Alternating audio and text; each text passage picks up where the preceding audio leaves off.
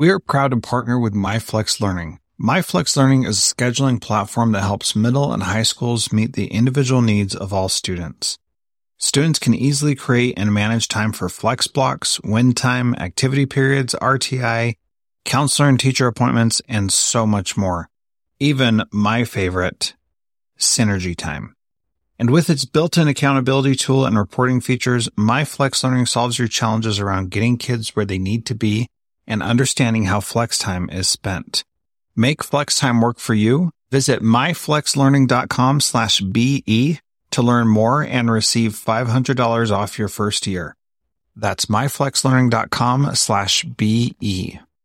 This B Podcast Network show is presented by iExcel. iExcel's all-inclusive online teaching and learning platform simplifies edtech needs and accelerates achievement in 95 of the top 100 U.S. school districts. iExcel delivers personalized learning across a comprehensive pre-K-12 curriculum, including math, language arts, science, and social studies, and helps you assess student performance through actionable, real-time insights at every level of your school or district. This one solution performs work that typically requires dozens of tools. Want to find out why so many leading districts trust iExcel?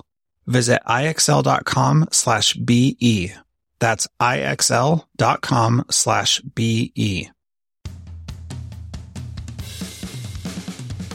Welcome to Transformative Principal, where you learn how to be a leader and not just a manager of a to-do list. I am your host, Jethro Jones. You can find me on Twitter at Jethro Jones. Your to-do list is a hungry monster that is never satisfied. For the last year and a half, I've helped principals get awards, get promoted, and find the time to do the work that really matters. I recently opened a new mastermind slot. Schedule a call with me and let's overcome the stressed and isolated principal position together. Go to the show notes for this episode at transformativeprincipal.org and click Schedule a Call with Jethro.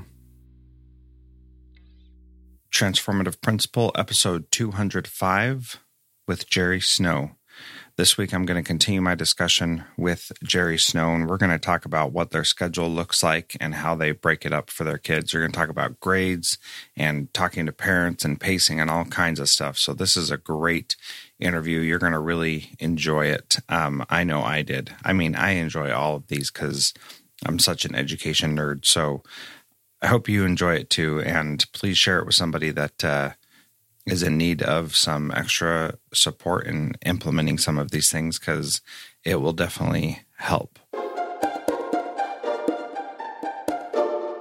So can we talk a little bit about some of those things that make it so much harder, specifically like the day-to-day kind of things that, okay, so one of the complaints that I hear is, well, what am I going to do when my kids all come in at different levels because they've been doing personalized learning or mastery-based learning or whatever, and they come in at different levels? And my response is, well, they're already at different levels. You're just not doing anything about it, right?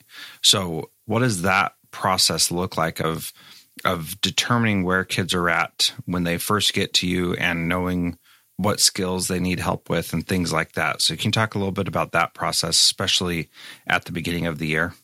Well, our day is set up kind of different. Like at my middle school, we have three main times of the day. We have team time, class time, and my time. Class time is, math, English, science, social studies. That's your regular class time where the kids come into that core subject or the subject area, and that's when we're that teacher. So during those time periods, the state says we have standards we have to cover every year. So when kids come in, we assign the standards to those students. Now, one thing we do a little different than a lot of people is, since we test our kids in NWA MAP, if we have kids that score high and high average on certain subgroups, subject areas, stuff like that, we will actually let those kids try to test out on mastery for those levels of that school year. And if they can show mastery, then we don't make them do the work for that because they can master it already. If they can already show mastery, we're not going to make them just do the seat time to do it. We can actually give them mastery for those standards and let them move on to more standards. So that's awesome. That's class time. In my time, I call it a souped-up study hall. Some people don't like the name of that, but I do because, in the past when I was younger, people would have a study hall. You just go in there and do whatever you wanted to. My time is 3 days a week, you work on whatever subject you're the lowest in. So if your mastery percentage is lowest in math, you're working on math for those 3 days a week. If it's lowest in social studies, you're working on social studies. If you're caught up with the minimum pace in all your core classes, you get to pick and choose which subject you want to work on in my time because you have worked hard to be there. You're rewarded by getting to choose what you want to do on that extra, work on. 2 days a week, you work strictly on your ILPs. Since we test an NWA map and it creates ILPs in our programs for our students, on Tuesdays and Thursdays, all you do is ILP work. So you basically are working on your reading and language arts ILP or your math ILP. We do it, each day. Tuesdays might be your reading language arts. Thursdays might be math. So that's my time. So like I said, 3 days a week, you're working on your core subjects that you're lowest in. 2 days a week, you're working on ILPs to try to fill those gaps. So we have a method to our madness in some ways. And then the third part of our day is called team time. In team time, what we do is we divide up our kids into teams when they come into, like in my middle school in 6th grade. That is their team time. Those teachers keep that same team 6th, 7th, and 8th grade. They are a mentor to them. They are an advocate for them. They are there to keep up with those kids. They learn about their life. They learn about home life. They learn about their extracurricular activities. They learn about their school. And they're there to try to keep those kids on track, monitor their grades, monitor what's going on with them in school, make parent contacts. They do meetings with them and try to say, okay, well, why are you not getting this standard? They set goals. They do character education activities. They do team building activities to try to get the kids working with other kids that they might not necessarily be in other classes with so they can learn to work together. Two times a year, we have a student-led conferences. We actually have our kids work on a conference. They work on a presentation on this is where my NWA scores. These are how I'm mastering my standards. If I'm behind on my standards, this is why I'm behind my standards. And we have them present that to their parents twice a year to explain to them, this is where I'm at and this is why I'm here. And from the parents' standpoint, it's always amazing. They say, my child had to tell me that he's behind 2 standards, and the reason he's behind 2 standards is he's been playing on YouTube. And they said it was hard for them to admit that. It was hard for them to hear that kid say, hey, I've messed up. But they said it's amazing that the kids will take ownership of that. And that's okay. Now, this is how I'm going to fix it. I'm going to do this, and I'm going to fix it this way. So we work with these kids and these teachers and these parents in all these ways to try to mesh everything together to get a good outcome. And like I keep saying, we are not perfect at it, but we're trying to be. Yeah, well, it's pretty inspiring. You mentioned during class time that they can show mastery. What does showing mastery look like? And you mentioned that the depth of knowledge has to be high enough for you to know that they really have mastered it. So what does that look like, showing mastery? And I'm sure it varies, but give some examples of what mastery looks like. Well, it's going to depend on the subject. Again, when we started this, I tried to give my teachers as much ownership as I possibly could. So I did not come in and say, you have to do this test for mastery. You have to do this lab for mastery. What I came in and said is, for each standard, you've got to determine what a child has to be able to show mastery. Now, what we try to do is we try to mimic the ACT Aspire to where, maybe 2/3 of the stuff is like DOK level 3, and then the others can be DOK level 1 and 2, the lower level stuff. And we said, we want you to be able to do it. If it means a project to show mastery, that's fine. If it's a lab mixed with a test, my social studies teachers, a lot of times they'll actually do a project with a test to show mastery. You got to be able to master both of those. You've got to be able to, whether it's the dates and times and what went on and what could have happened, mixed with a project on what really occurred here and why. So I let the teachers decide on that. I do not set a specific, boom, this has to be it. What I explained to them is I want the DOK, the depth of knowledge level, to be mostly around level 3, to where it's not just a yes, no, a right or wrong, or an ABC answer. I want them to be able to say, to solve this, I need to solve this and understand this and work this out. Then I can get this answer. So you want to make sure that they understand the concept really enough to show mastery. But again, I do not dictate mastery. I let the teachers, they are the core experts. They are the curriculum experts in that area. What I do is make them justify to me on why they use that as a mastery. So if it's a project or a lab, they have to explain to me why that's going to be able to show mastery and what levels the kids are really having to look at and work at and think on to be able to solve it. So then what does grading look like in that system? Are you doing A through F or 1 through 4? What does that look like? We actually do two types of grades. Our community, we were really worried that they wouldn't want to give up the numeric letter grades. So what we do is every time we send a grade report home, they get a numeric grade, which is, 0 to 100, which is A, B, C, D, F, and all that stuff like that. But then we also give them a mastery report card. We use a program called Mastery Connect, and what it does is you put the standards in there for the student, and as they master it, it'll give them a report, and it'll show these are the tests, this is the amount of standards you've tested on, these are the standards that you've mastered, these are the standards that you are near mastery, and these are the standards in remediation. So we do two types of report cards. We do the numeric, and we do the mastery based. For the numeric grades, what we do is each core subject area, they sat down and they decided, they use percentages, whether it's digital curriculum, mastery tests, labs and projects, portfolios, whatever they are given for those students, they decide on percentages. And what we do is we do a kind of a stair step on our mastery. If a student takes a mastery test and does not show mastery at 80% the first time, they have to go through remediation, and then they do something else to show mastery. Now, if you mastered it the first time, you would get 100 on your grade report because you mastered it.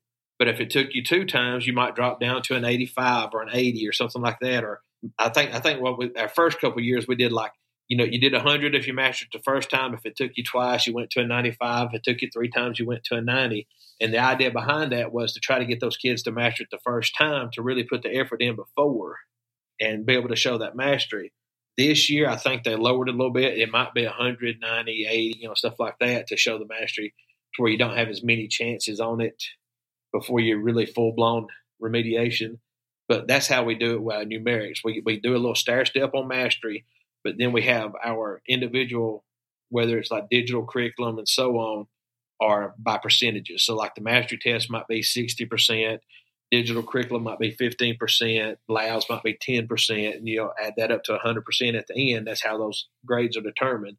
And it should mimic each other, because if I'm not mastering the standards like I should, my grade will not be as high. If I'm taking multiple times to master a standard, my grade will not be as high. But if I'm going through there and keeping on track and mastering it the first time, my grade should be higher than everybody else's. So do you see any motivation or encouragement with kids to do mastery versus grades, or are they really focused on getting good grades, and are parents still focused on that, or are people able to see the difference between the two, and does anybody put more emphasis on the mastery portion? For the most part, I think parents are still focused more on the grade, because that's what they've known their whole lives. Yeah. But whenever I meet with parents, I try to explain to them the importance for me and for the school itself is mastery. If I'm mastering my standards and moving on, that's what's important. Am I keeping up with the minimum pace? Am I mastering? Am I going beyond where I should be and stuff like that? The grades are great, looks good. Like parents give money for grades, or, grandparents love the grades and stuff like that. And that's one of the reasons we just didn't get rid of the grades, because that's what they're so used to. We didn't want to make it so much of a culture shock that everybody just kind of went into overload. But whenever we meet with the parents, we try to explain with them, the mastery is the key. And also on those mastery reports that we send home, it will show you, we tell the kids and the parents this, after the first 9 weeks, you need to be a minimum of around 25% mastered. If you're at 10% mastered, you're behind. So we try to explain that to the parents. They need to keep up with their mastery to where, minimum pace will be 25% each 9 weeks. Now, again, we don't slow them down. We let them go as far as they want to. So, there's been a lot of kids that we've had after the first 9 weeks, they might be at 40% mastery, because they're really going through it. They're understanding the curriculum and they're moving on. And if they finish their subject this year early, then we'll go ahead and put them into next year's subject and let them start working on that to try to help them. And then that way they're always going forward and not just sitting there becoming stagnant. Yeah, I love that approach. How did you develop your pacing guides, or whatever you call them? Well, what we did was we again got with the teachers for their individual core subjects, and we let them sit down, and they created like a pacing guide. And they said, okay, if I were teaching this, and this is the minimum pace that we would need to follow to finish out the year with the state standards. That's how they set up their minimum pace. So that's what we tell the parents and the students. If you're not at least at the minimum pace, then you're falling behind. So that might mean the teacher spends a little bit more time with you, or you might need to put a little bit more effort into it. A lot of times it's not, I don't understand. It's, I'm not really doing the work. So that's how we develop those minimum pace. And, I'll tell you, our first year of doing this, the first semester of our first year, we didn't set a minimum pace.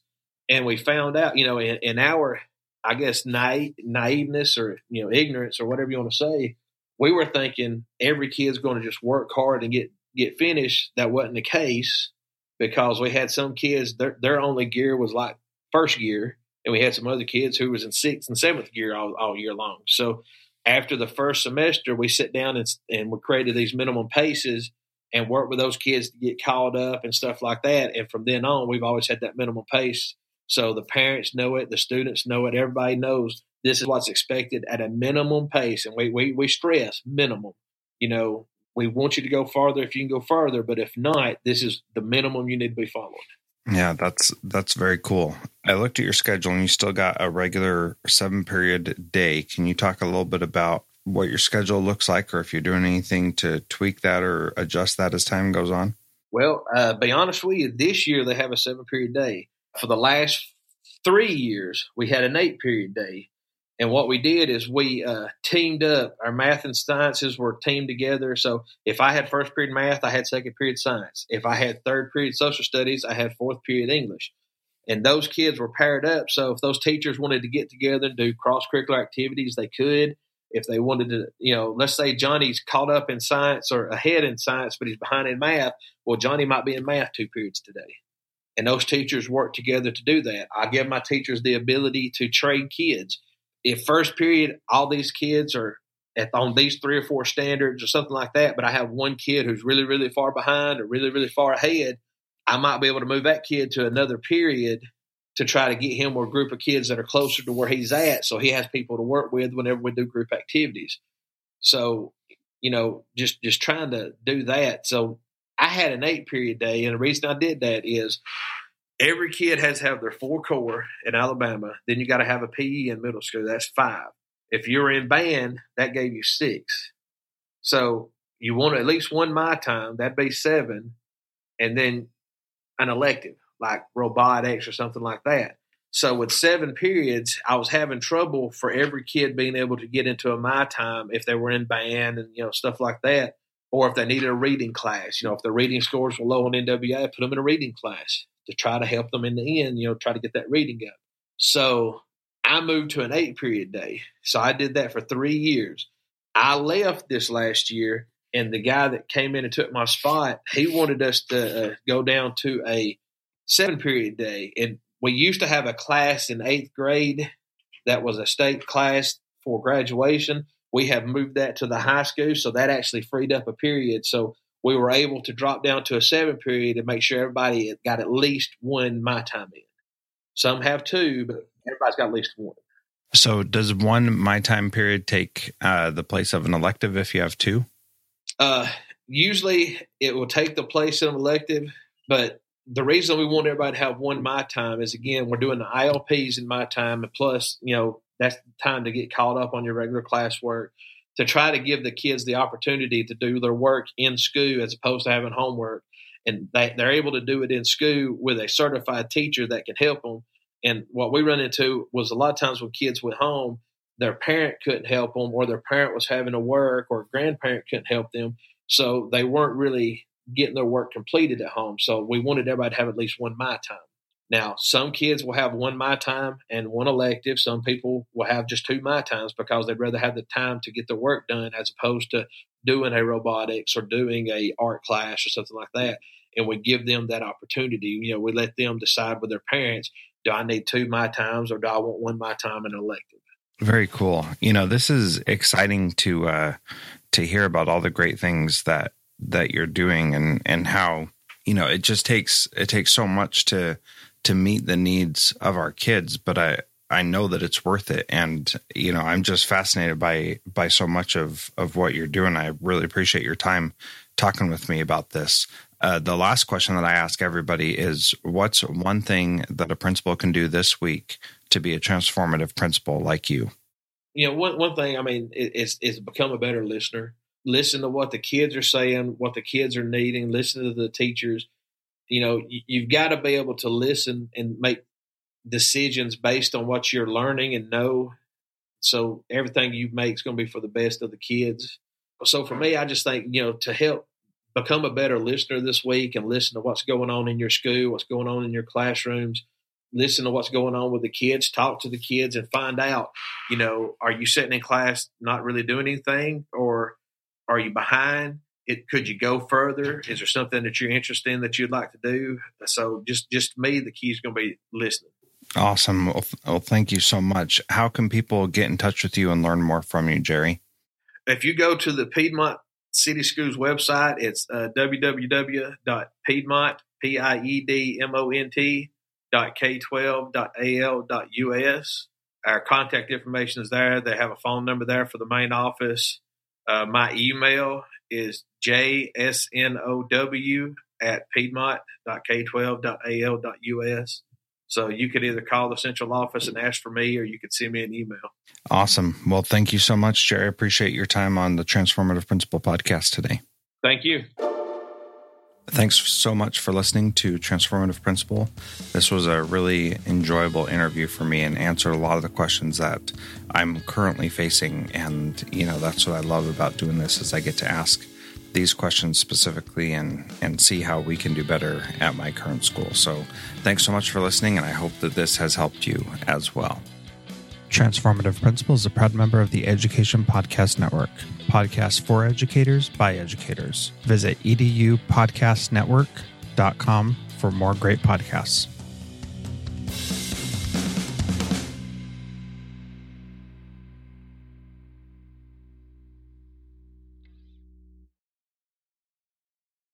Do you want to simplify your school's technology, save teachers time, improve students' performance on state assessments? You can do it all, but don't waste another minute. Head straight to ixl.com/BE to learn how IXL's research-proven teaching and learning platform can help you achieve all these goals. That's ixl.com/BE. There are lots of solutions out there for giving students what they need when they need it. But when do they actually do all of those things? You need flexible time. When added into your master schedule, Flex Time enables students to get extra help or intervention, meet with teachers, make up work, get physical exercise, and try new enrichment offerings. If you're thinking of giving it a try, check out MyFlex Learning, which unlocks the benefits of flexible time without all the headaches you get with it usually.